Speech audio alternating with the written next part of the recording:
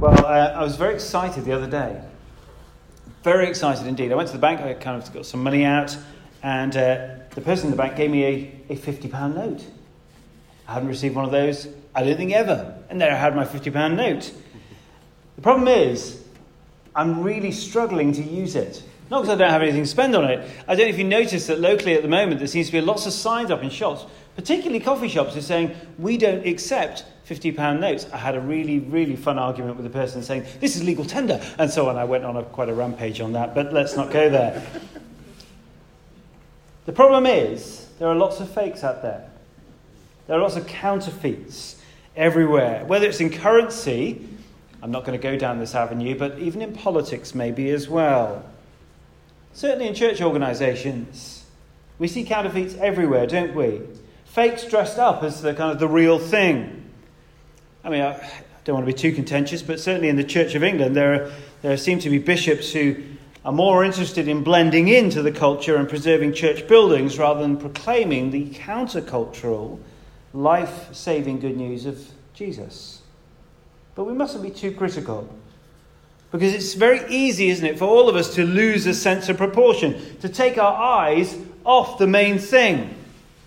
Often, I have to say, looking more reflectively at churches like ours, they seem so bothered about contending and criticising others that they just appear angry and picky most of the time, concerned with kind of petty details rather than love and compassion for the weary and the burdened. And the question to ask is, of all of us, are we counterfeit? Or are we the real deal when it comes to being a Christian? Have we lost a sense of proportion? Have we taken our eyes off the main thing? Well, that's what we see in our passage today, I think. Jesus, we see, is challenged by the Pharisees. And the question, all of it revolves around, what can you do on the Sabbath day? Certainly according to the law, as it's interpreted by the people in the story. And we see in this exchange, Jesus is exposing the Pharisees. And he's exposing them as essentially counterfeits. They're fakes. They've taken their eyes off the main thing. And Jesus firstly does this by exposing that they don't understand Scripture. They're misreading it. But then he goes further, and this is the bigger point, if you like. He's standing right in front of them, and he's showing that the one standing right in front of them was the one who wasn't just able to understand the Scriptures, but he was able to interpret the Scriptures. And interpret the law. But why? Because he was king over it. He was the Lord. So what we see is Jesus is Lord of the Sabbath.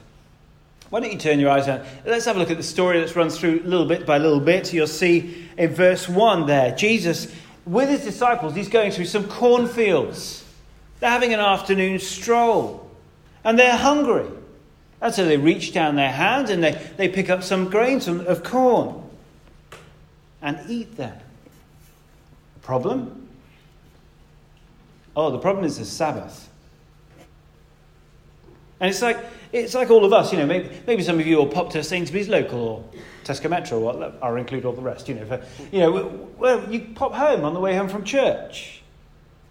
What we see here, though, in verse 2 is that Pharisees are not pleased about this at all. Look what they say to Jesus. Look, your disciples are doing what is unlawful on the Sabbath. The Pharisees, you see, they're the teachers of the law. They're experts in God's law. They loved God's law. So much so that what the Pharisees had done, if you didn't know, they created a whole nother layer of laws over and above God's law in order to keep God's law. In fact, just on this area alone, they created 39 extra kind of categories of work that they had made sure that were forbidden on the Sabbath. The Sabbath, of course, was given by God's people, given to God's people to rest from their labours, to rest from their work. Now, though, according to the Pharisees' rules, the disciples, simply by reaching down, taking up some corn, they were breaking their Sabbath rest. Now, let's not get too down on laws and rules. Rules are helpful, aren't they? They provide direction. We have a police officer here. We've got to say these things. No, laws are helpful. They keep us away from kind of chaos. It's been really interesting this year, hasn't it? The best-selling book in Waterstones for men this year, it's called 12 Rules for Life. It's very interesting, that, isn't it? We want to know our boundaries. We want rules to help us to how best exist in life. The problem was, the Pharisees, they'd added all of these rules to protect God's law, but the danger in doing that is that you can easily forget the purpose of the original rule, the original commandments which God had given in his law. And all of that was given for the people of God to preserve their relationship with God and then with him, and vice versa. They were to rest from work, that's the Sabbath, to focus their worship on God. That was the purpose of the Sabbath. The problem is, this isn't authentic faith in God if it's just reduced to rule keeping. And that is the issue here. And that is what Jesus is pointing out as he responds to the Pharisees. Look at verse 3. He answered, "Haven't you read what David did when he and his companions were hungry? He entered the house of God, and he and his companions ate the consecrated bread, which was not lawful for them to do, but only for the priests." You see what Jesus is doing there? He's not directly answering the question of verse 2. He could have quite easily rebuked their petty challenge. However, instead of directly answering, he goes on to make a much more fundamental challenge to the Pharisees. And he turns them back to what they treasured so much. So he turns them back to the Old Testament, 1 Samuel 21, where the King David, who was going to be king, but it was just David at this time, he and his companions were faint with hunger. They'd been going about God's work. And the story goes like this. David comes to the high priest, and firstly he lies to the high priest. He says he'd been sent on a secret mission from King Saul. He hadn't. So he lies first and foremost. And then he eats and therefore defiles what's called the shewbread. That is the consecrated bread of the Ark of the Covenant, which symbolized God's presence with his people. And importantly, here is what's being picked up. He did that on the Sabbath. Now, let's be clear. Jesus isn't saying that these two incidents are the same. David and his men were, literally the words in the Old Testament, are faint with hunger. They are starving. They're going to fall down. They're going to collapse if they don't get any food whatsoever.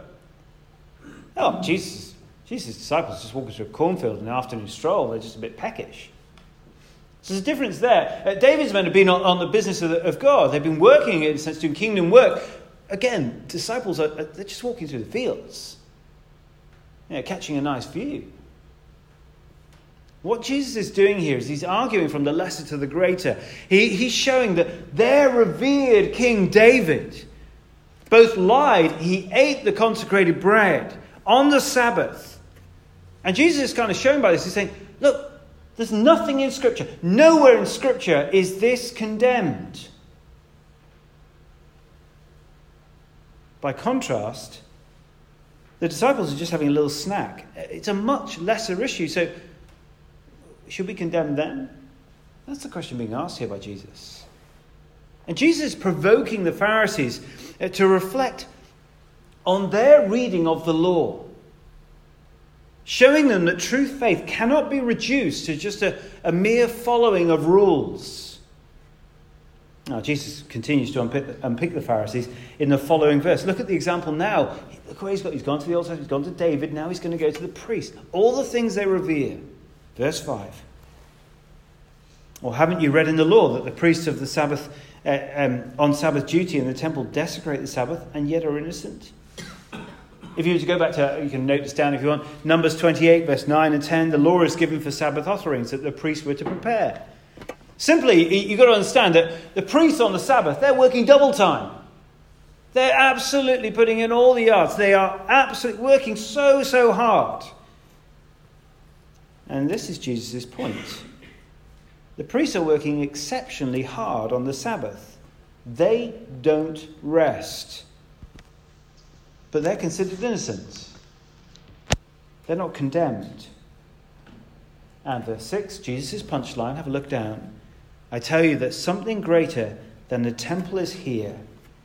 It's him, Jesus. And what's he saying there? Well, the temple, you see, it's the most important place to the Pharisees, to the Jews. It's where God has symbolically dwelled amongst his people. God's footstool, the Ark of the Covenant, was central. It symbolized God's presence, his revelation, and his rule. And now Jesus is standing right in front of them, and he says, something greater, even than that, is here. Now, in the past, God, of course, had revealed that there's something greater was to come through the prophets. A greater glory, a greater temple presence. There was anticipation in the people, even in the Pharisees. But the Pharisees, their expectations were slightly skewed. They expected a newer and a bigger temple. They expected a new kind of army to rule, a king to rule. But Jesus here is claiming that in him, as we're about to see in Hebrews, the old has gone, the new has come. Because the king of that long anticipated new kingdom had arrived, and he was stood right before them. Someone greater than the temple, in whom the presence of God dwelt and was manifest. I remember going to see a Lord, like from the House of Lords. I went to go see a Lord. It was a little while back now. And I met him in his office in London. I remember sitting down in a meeting room. And he was going to come. I was waiting for him. He was going to come and join me. Now, I was expecting someone to kind of stride in. He's a Lord.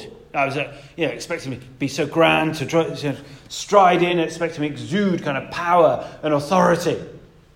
All the civil servants are laughing their heads off at the back over there because they know much, much better than this. But I was personally kind of terrified. I was meeting this kind of a Lord. I thought it was going to be amazing and quite scary, to be honest. And then a very gentle senior gentleman walked in. He had a very warm smile. And he reached out his hand to shake mine. And he was walking around his office. He'd taken his shoes off. He was just in his socks. He'd taken his tie off. He had a couple of buttons undone. And it was extraordinary. He was delightful. And we chatted about our faith and we prayed together. He was nothing like I expected. Well, Jesus stood in front of the Pharisees, and their expectations, much like mine, meant they were blind to the greatness that stood before them. Here before them was the King of God's kingdom. And as he says in verse 8, he's the Son of Man, the Lord of the Sabbath. Of course, the Sabbath was created by God and for God. The day of rest that anticipated and pointed towards the ultimate rest that we'll enjoy with God. But Jesus is claiming to be the eternal, all-powerful, ruling Son of Man. That's a picture from Daniel 7. And God himself, the Lord God in human flesh, who created the Sabbath, who rules over the Sabbath, and for whom the Sabbath was for. And you see what Jesus is doing here. He does it to the Pharisees as much as he does it to all the rest of us here. This whole section of Matthew's Gospel, chapter 11 and 12, have been about how we understand who Jesus is, his identity, and whether we accept him or reject him.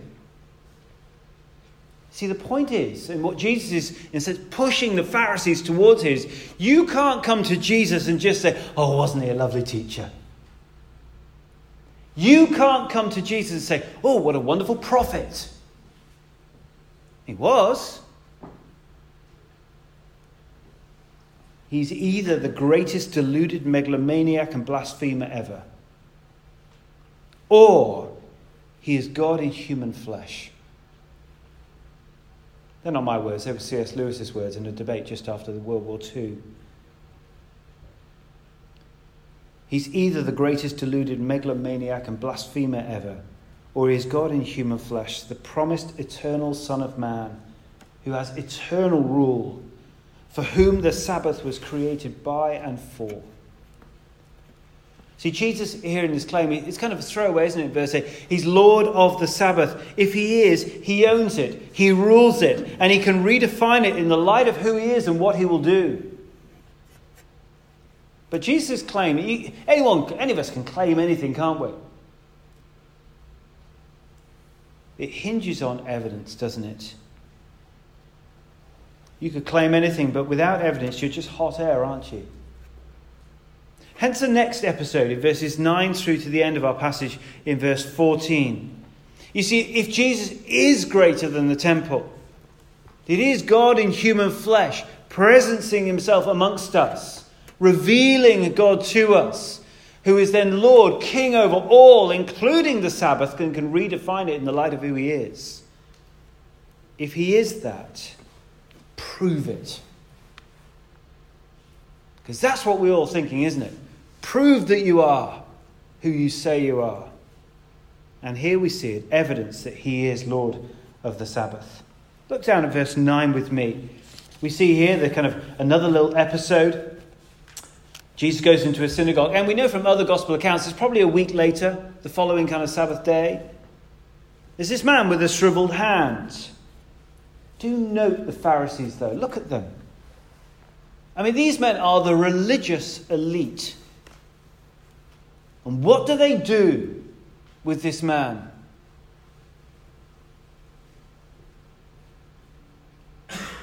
Nothing.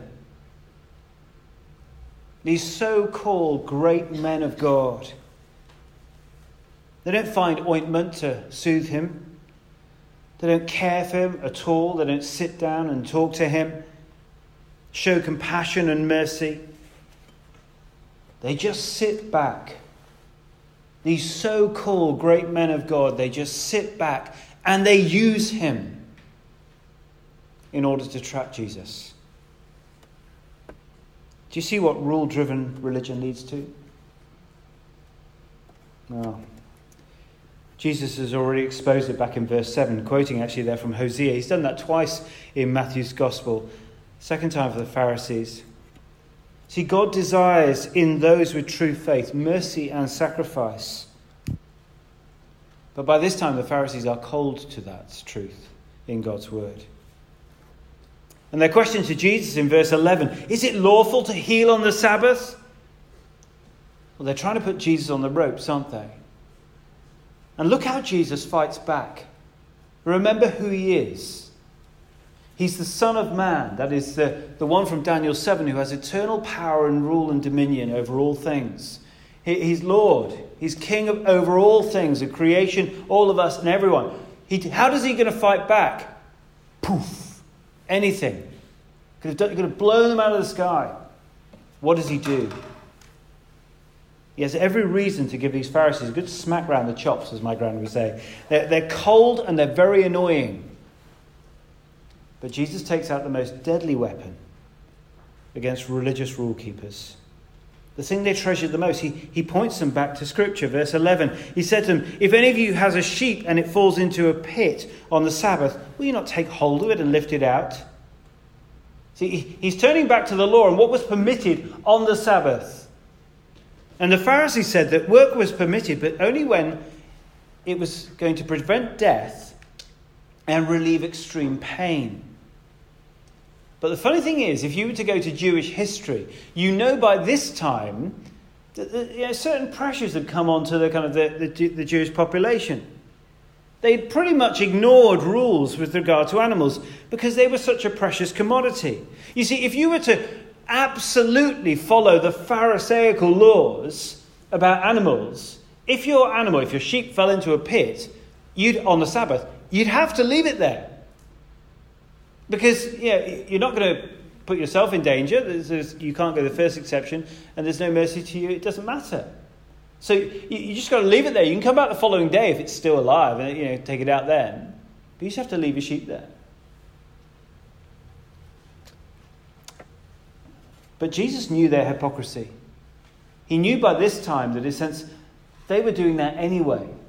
They were working in that way. They would have got the sheep out. That was kind of common practice at the time. Jesus knew their hypocrisy.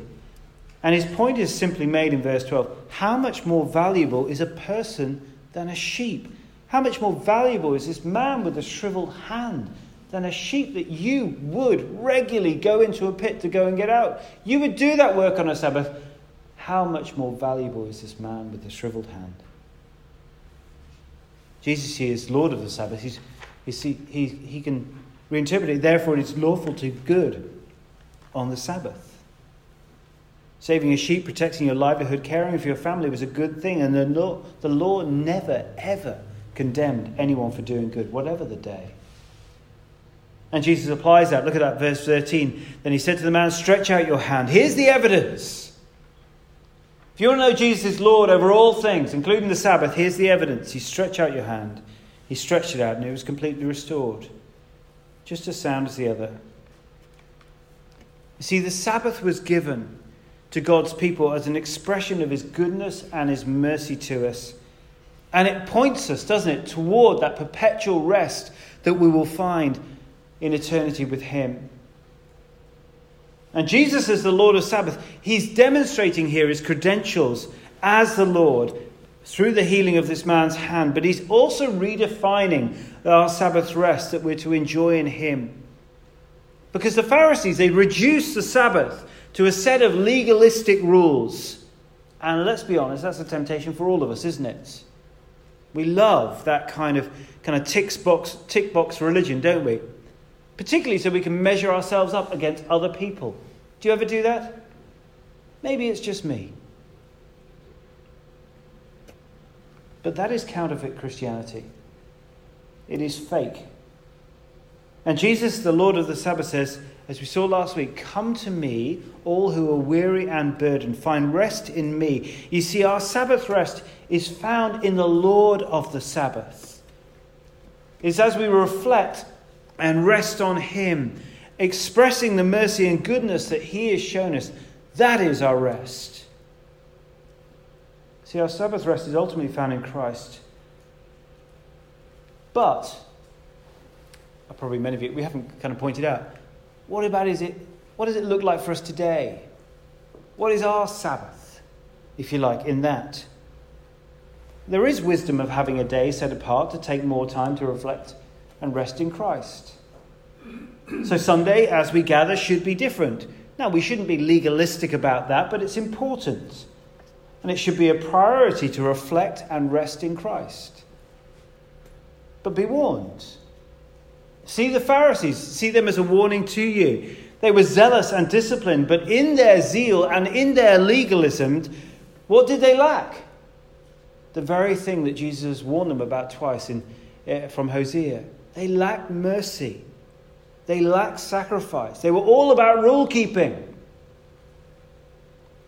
I don't know if you ever come to church and you've reflected on God's mercy poured out on you and you've walked out and Jesus is great and wonderful, and then you've bitten the head off the first person you've met. It's terrible, isn't it? No mercy to anyone else. Happy to receive it from the Lord Jesus. Don't be a Pharisee. Don't leave here and think that the Christian faith is just cold rule keeping. You've done your bit. You've ticked your box. The Christian faith is understood as we come to Jesus and rest on him, as we trust him, but is lived out in expressions throughout our week of mercy and sacrifice that we have received from Christ. Our Sabbath rest is ultimately going to come in glory. But Sunday should be a wonderful expression of that as we gather, because we will rest in Christ, rejoicing in his mercy and his sacrifice. But there is a wisdom in the rest of the day also being set apart to express to each other and to everyone around us the mercy and the kindness of God. I don't know, when I grew up, it was really funny. Sundays were so uniquely different. Do you remember this when you grew up? Maybe it's not true for you. I remember growing up and it was interesting. You couldn't go anywhere because there wasn't any shops open. Wherever you went, no shops were open. We went to church. Our routine was the same every week. We went to church in the morning. We had people for lunch. Hospitality. What a wonderful expression of the rest that we enjoy with Christ as you demonstrate mercy and sacrifice to those around you. I remember after lunch we used to meet up with friends, neighbours. We used to go out for walks. Walks were just like the thing that you had to do. Not legalistically, they were a good thing to do. We come home for a very British tea, always fondant fancies. Scones and clotted cream, essential. But all of that was to rest. to have a time and a day set apart and different within the week. Yeah, the physical, the emotional rest was important and healthy, but it's only an expression of the deeper reality. We were away just a couple of weekends ago in Suffolk with Nathan and Anna's church. They were all members of the church here, and they've moved back home to Suffolk. And there we were with a bunch of farmers.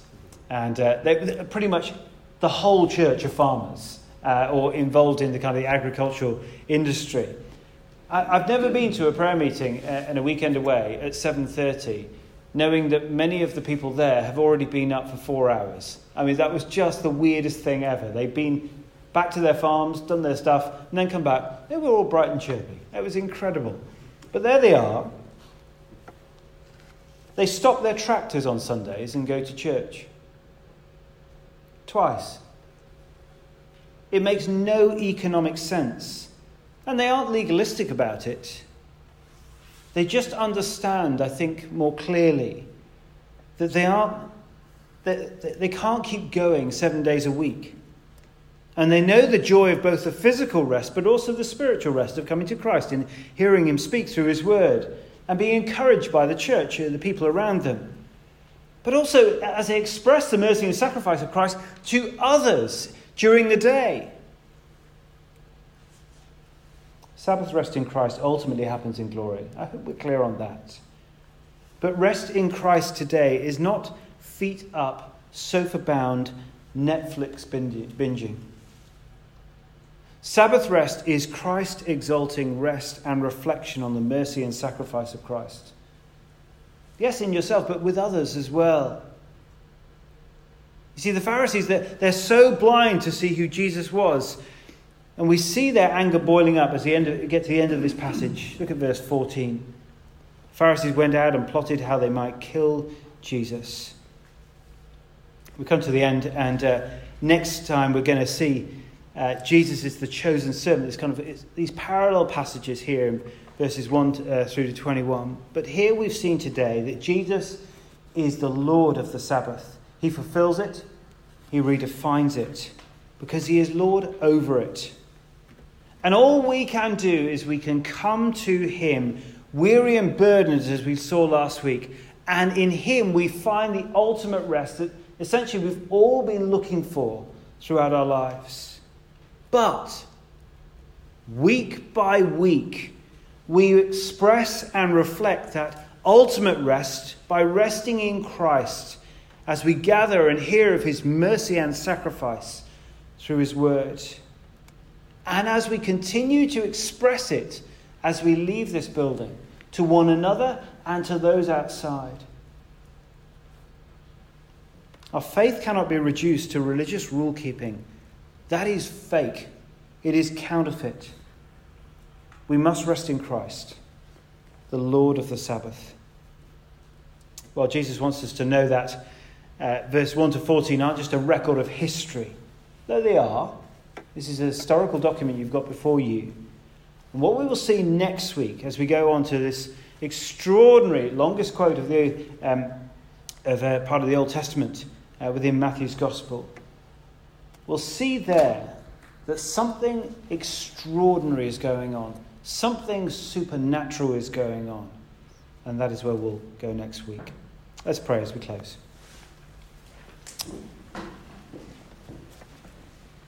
Heavenly Father, we do thank you so much for Jesus. We thank you he is the Lord.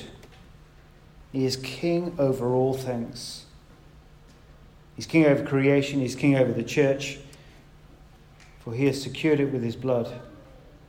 But he's also Lord of the Sabbath. Thank you that we find our rest in him. May we come weary and burdened as we are and trust in him as he speaks through his word to us. I pray that that is true this week. I pray that in all the days to come. May we find our rest in the Lord Jesus, the Lord of the Sabbath.